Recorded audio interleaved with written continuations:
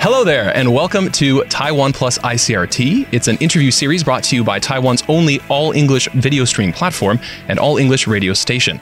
I'm today's host, Trevor Tortomasi, and we're joined in the studio today by Emily Wu, co-founder of Ghost Island Media, a podcasting platform here in Taiwan. Emily, what's up?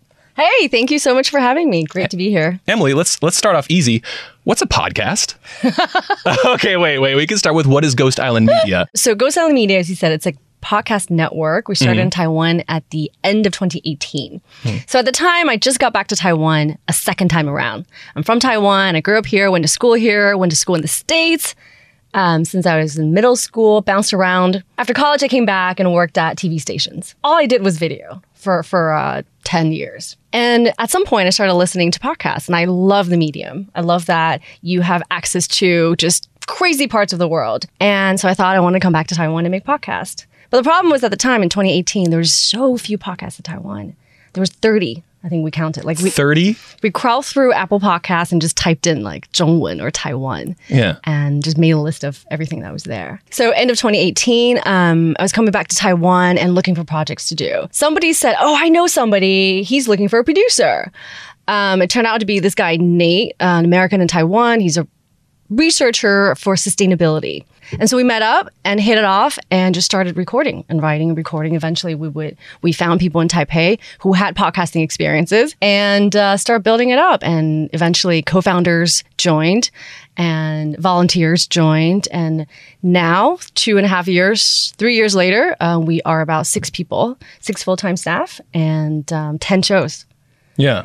Into the network. It seems like a big reason for the boom in podcasts in like North America, for example, is because people are driving all the time. Those long commutes and everything give the perfect space for people to sit down and just listen to something on audio. When we're in Taiwan, maybe commutes are a little shorter. People aren't driving as much. But what has been the biggest challenge and how did you change your approach with Ghost Island Media? Yeah, so it took a bit of experimentation to understand what would be acceptable in Taiwan. A lot of people listen while commuting. Still, for example, in Taiwan, people are walking, people are biking, people are on the MRT, or if they're traveling between like Hsinchu and Taipei, right? That's still a long commute. But a lot of the other times, they're listening while they're doing dishes, when they're working out. And we put out a survey at some point for our audiences, and some actually say they don't do anything while listening to the show. They actually take notes. That's actually really cool. I love that. Yeah. I should try that. But when we're looking at Taiwan, we saw that Taiwanese people are really into YouTube, and they find ways to listen to YouTube whenever they can. So we really weren't concerned about the commute time. The show with Nate that I mentioned is in English. So that's kind of a different market, different approach. But when we're developing the first show for Taiwan, we really had to run through that exercise of what kind of topic would it work to kind of come out with a bang, right? Like, it's such a new medium. It needs to be a show that is so different to convince people, oh, wow, I have to go try this because this particular show does not exist anywhere else. Now, eventually, as we launched our second and third, fifth, 10th shows, what is compelling about the shows, they change. So we started experimenting with format. So this year in May, we did an audio documentary. 一年的告白. 一年的告白, yeah. So it's a story of a mother and daughter. The story was that the mother was diagnosed with cancer, terminal cancer, and was told she had 1 year to live, 1 year only. And so the daughter said, let's chat. Let's take the next year and just talk. So we recorded their journey of reconciliation, of conversation, of love, and being closer than ever. And that became the first audio documentary podcast for Taiwan. Now, that genre is not new in the English sphere. We also want to play a part in nurturing like the new generation of creators. And that's college students from interns to high schools. We work with some high schools and to kids. So we really want to play up the format. And so at every point, like what we are trying to do is always different. And eventually, I want to do scripted eventually. We want to do musicals. We want to do interactives maybe. But so I mentioned that the last 10, 15 years, I'd only done video. So with Ghost Island Media, I was like, I don't want to do video anymore. It's expensive. The lighting is mafan. Everything's mafan. Let's just don't do any of that. But we're now realizing like you can't get away from video. And so we'll do video now when it's necessary. So for example, we found it to be quite helpful to do video trailers for shows or for special campaigns. We'll do videos, but not for every interview. Because then you're reaching the people who are watching the videos, and then you give them somewhere else to go if they want to listen. Okay, that makes sense. So obviously Ghost Island Media has a lot of shows in Chinese, which is great here in Taiwan. But you also have some shows in English. How has it been, and how do you feel kind of about the inevitable plateau of like how many English listeners you have when it's a Taiwan specific show? Yeah, so our English shows, even our Mandarin shows, they're never meant to be for Taiwan audience only. They're all our target audience was always the world. So that exercise for us is how do we capture all of the listeners in Taiwan as the first stop and then go beyond it. Waste Not, Why Not, which is the sustainability show with Nate. Half the audience is in Australia. Wow. And more in Taiwan now as well. Metalhead Politics, the one that I co-host with Freddie Lim. A quarter are in Europe. Our new show about China, there's a lot coming from Malaysia. That one's in Mandarin. The audience doesn't have to just be in Taiwan. Correct. Right. Correct. Because even for Mandarin content, Mandarin is spoken in so many places of the world. I mean, you have so many places to go with all of these. So Yeah. And we're really excited for what's coming. So this spring, we have a French show coming up. We'll have in French. In French. Okay. It'll be bilingual. Okay, cool. That'll be our first attempt in actual bilingual, which means like there'll be a French version and a Mandarin version. Man. Yeah. So we're working on that right now. As an audience, I love that. As an editor, I'm terrified when you're trying to make something where it's like there's two versions and you got to like make a script, right? No. It's an interview. Okay. It's an interview show, and an interview in originally in French, and then we'll adapt it into Mandarin. I think we're retelling it. Okay, like a retelling is awesome. And you get to hire actors and they get to have fun. Yes, which means hiring actors to read the part of the guests, but then for the interviewer part, it's rewritten and then revoiced from a different perspective, which is in Mandarin. Dang, that's ambitious. I love that. Yeah. So the past couple years, kind of weird. How has that affected the growth of podcasts, do you feel like, in Taiwan or in the world? Obviously, people spending a lot more time in their thoughts. So I think all over the world, when the pandemic first happened, everybody saw a dip because it was a disruption in our routines, right? And eventually that dip came back up. At first in the States, for example, people were listening to a lot less news for some reason. For some reason. But I think I know the reason. No, I think also because maybe that's what people listen to during commute. Right? This is a big part of it too. If you're not commuting, you're getting your news elsewhere. You're sitting in front of your computer, you're reading the news. You don't need to be listening to it anymore. Eventually that came up. I think people still realized they still want to listen to it. And then they found time in their day, in their quarantine days, to do it. We saw very similar things in Taiwan as well. At first, like earlier this year in May, during the semi-lockdown here, storytelling shows became really popular. There was a big shift in the rankings in Taiwan. All the news and kind of factual programming kind of took a dip, and storytelling ones came up. Family storytelling, especially for kids. But then we saw, I think, very similar things as the States. It reshuffled itself again. For us, it meant that sponsorship money slowed down because people were really scared. But then later on, you see that like once things stabilize in its new ways of life, I guess, there's still tons more money being poured in podcasts, tech, and a lot more shows. And so it's all good news. It's very good news. Thankfully, podcasting is a kind of thing that we could do remotely. But one more interesting thing I think that happened during the pandemic was that for videos, audiences became a lot more forgiving for videos that are not as highly produced. So that was really interesting because before I think there was this for some. Well, at least I was very scared of putting out a video that's not as polished because at some point I used to make corporate videos. Right. And that's, beautiful, polished. It has to be, right? And I was like, I don't want to put out a Zoom call. Like, that's terrible, right? Yeah. But actually, it turns out it's okay. People don't mind it. Yeah, people don't mind it at all. And I think also with the advent of, you have your platforms where people are putting out all kinds of short form content. And then it kind of leaks out to everywhere else too.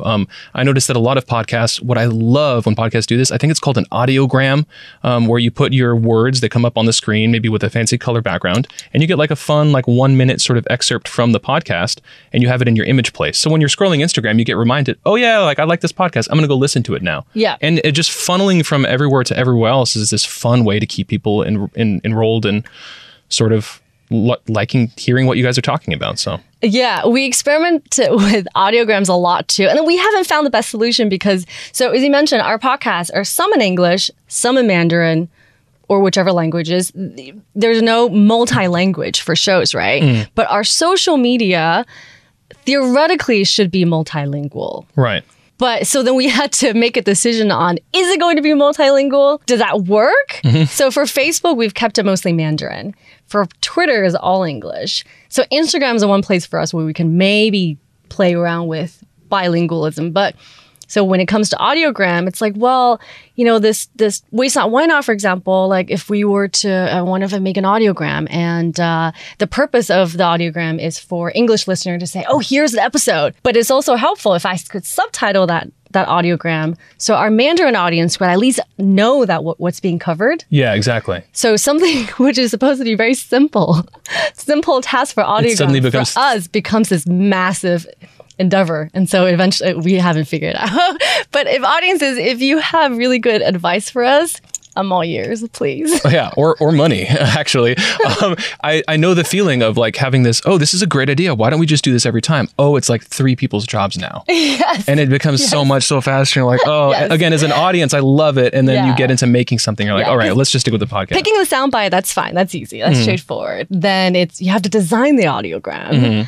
And then you have to subtitle it. And then it's all like mini video productions. Yeah. Okay. So you were already producing shows before, or was this was not your first foray into the media creation scene? I guess taking it way back. I always wanted to do journalism. Yeah. In college.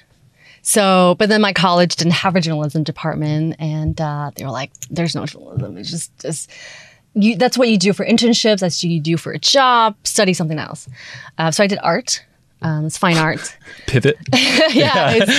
It was sculpture, drawing, video production, and a lot of creative writing. But on the side, for internships, I'd always did journalism internships. And so when I graduated, that became it's like visual plus writing, journalism, production, something. So that became TV and broadcast. So when I first came back to Taiwan, I was with public television. I was at what they call at the time was the international department. We made international co-productions of like TV 1 hour length documentaries. After public television, I went to another media company called Next Media Animation. I think some folks, if the audiences have been in Taiwan for a little bit, or if you've liked news, if you're a news junkie in around 2010 to 2013, these were these animated news recreations of just funny news events. And so some of them went pretty viral. I remember the one about Steve Jobs was like worldwide famous for a bit. Yes. And the formula at the time was, we'll take news that have long legs, so things that people are really talking about. We would make a satire out of it, like a cartoon. Kind of if you imagine what a newspaper cartoon is, but turn it into animation. It was tech, it was Steve Jobs, it was politics. Sarah Palin we animated her a lot. Some fun things. You had a Sarah Palin template. Yeah. We did. So we had like footprint everywhere. And that was really fun because when I was at public television, the exercise was how do you tell a Taiwan story to a global audience? And at Next Media, it was just what is the global conversation? And what do we have in Taiwan that can contribute, that can add to this global conversation? And you were doing it every day. So there was a lot of exercises of like, will this story stick? Yes. Is this good? Okay, let's write it, research or write it, make it really quickly, and then let's get it out. So that was really, really fun. So those fun days. So I really missed that. I really missed just being viral. And then we eventually picked up, we won a couple Webbies at the time. We were on Jon Stewart, really and it was getting Taiwan out there too a little bit. So yeah. You know, having had that experience and then now with Ghost Island Media, seeing that there was a particular medium that was really accepted in the world. So like, what could we do with that again? So that's the big dream, is to make it viral again. And because it's so easy to start a podcast and stuff like that, not necessarily to make it succeed, but just to collaborate with someone is the simplest thing to get rolling. And then once you collaborate with someone, then more ideas come out and more ideas form. And then you have other projects that might work better. Yeah. And during COVID, another thing that we benefited from was that there were a lot of amazing talent in Taiwan. Amazing talents who ended up interning with us. Everything you see on this table, everything that we have here, it just like it's because somebody at some point and came and said, hey, let's do something together. And so it's just that collaboration. So like earlier I said we're 6 people. No, this has been a work of like 40 or 50 people, I'd say. And like that is what I'm incredibly proud of and like really happy with. It's a difficult question to ask, but because I worry about it a lot, making a podcast of my own. But what do you see for the future of podcasts in Taiwan? So for Taiwan, they call 2020 like the first year, the birth year of podcasting for Taiwan, which meant that was the year where there was a lot of creators. A couple of platforms came about and it enabled creators to easily upload and kind of distribute the shows without knowing English, because at the time, before that, it had to be on English platforms, right? Yeah. We have creators, we have listeners. The advertising side's now being built out in Taiwan, so that's something to get excited for. What's kind of called the dynamic ad insertion. Like when you're watching YouTube and you get an ad, it's kind of like that, except you can pick the points. They're never really randomized, right? You can dictate, okay, this is where I have a break in my show, so this is where I want to insert an ad. So you should, if you're listening to our shows in France, for example, you should be getting a French ad. And then you'll get more people supported and more people making stuff. Yeah. But what we're really excited for is eventually for a platform to really build out subtitling capabilities for podcasts. I think several platforms are working on that, but they start with transcription. So you always see that. And a lot of them are testing it. So like KKBox in Taiwan's testing it. I think Spotify's working on it. But as far as I know, they're not working across languages yet. It's just transcribing for now. But also having this goal of having everyone learn more English, it's an ambitious goal. But I mean, like the more kind of media we can get where it's available in an easy to listen way, but also there's like resources for helping you understand something. I think it's awesome. That means there's more room for some English shows and more room for Chinese shows, maybe other places in the world too. So it takes time. It takes a lot of people. It takes tech as well. And so I think this is a really good time to be doing media because there's so many people working on tech. And, the more tech that's being worked on, like the more it benefits us. So absolutely. Yeah. What needs to happen before people realize how easy it is to listen to a podcast? Yeah, so that goes back to the tech side. I think the more that tech companies are investing into audio tech, the easier it will be for everybody. The challenge at the very beginning was even just to explain what a podcast was. Yeah. But at the time, actually a lot of people were already on Spotify. So when Spotify added podcasts in spring of 2019, it really changed everything. All of a sudden, we didn't have to explain it anymore. By the mid of 2019, you just say podcast. They go, oh, is it on Spotify? Yeah. Oh, yeah, it is. Okay. And for all others, having a website that people can listen to the audio files directly is really important because a lot of people are here just to sample. Right. Right. And even for me too, like if I'm, you tell me about a new show, I don't necessarily want to fish it out and subscribe and find it. If you send me a URL, I can sample it and go, oh, I love it. Oh, I like this. Okay, yeah, exactly. I want more of this. And then do you have easy links for them to subscribe to?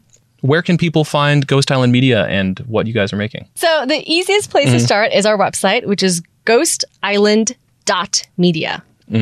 On that, you'll have links to all of our shows. You can sample the episodes on the websites, and then there'll be links to platforms hopefully you have in your phone or you can download. We're also on Facebook, Instagram, Twitter, just under Ghost Island Media or Ghost Island Me. We'll have new shows coming up this spring that I'm really excited about. The one in French, the environment one for students. They're all working with really amazing collaborators. Super excited about this. And working with tiny kids. So nice. Social media and social media. Okay. Yeah. Well, everyone, thank you, Emily Wu, for coming in today. Thank you. Thank you so much for having me. Absolutely. And everyone, you've been listening to Taiwan Plus on ICRT. Thank you for joining us today. See you next time. Bye.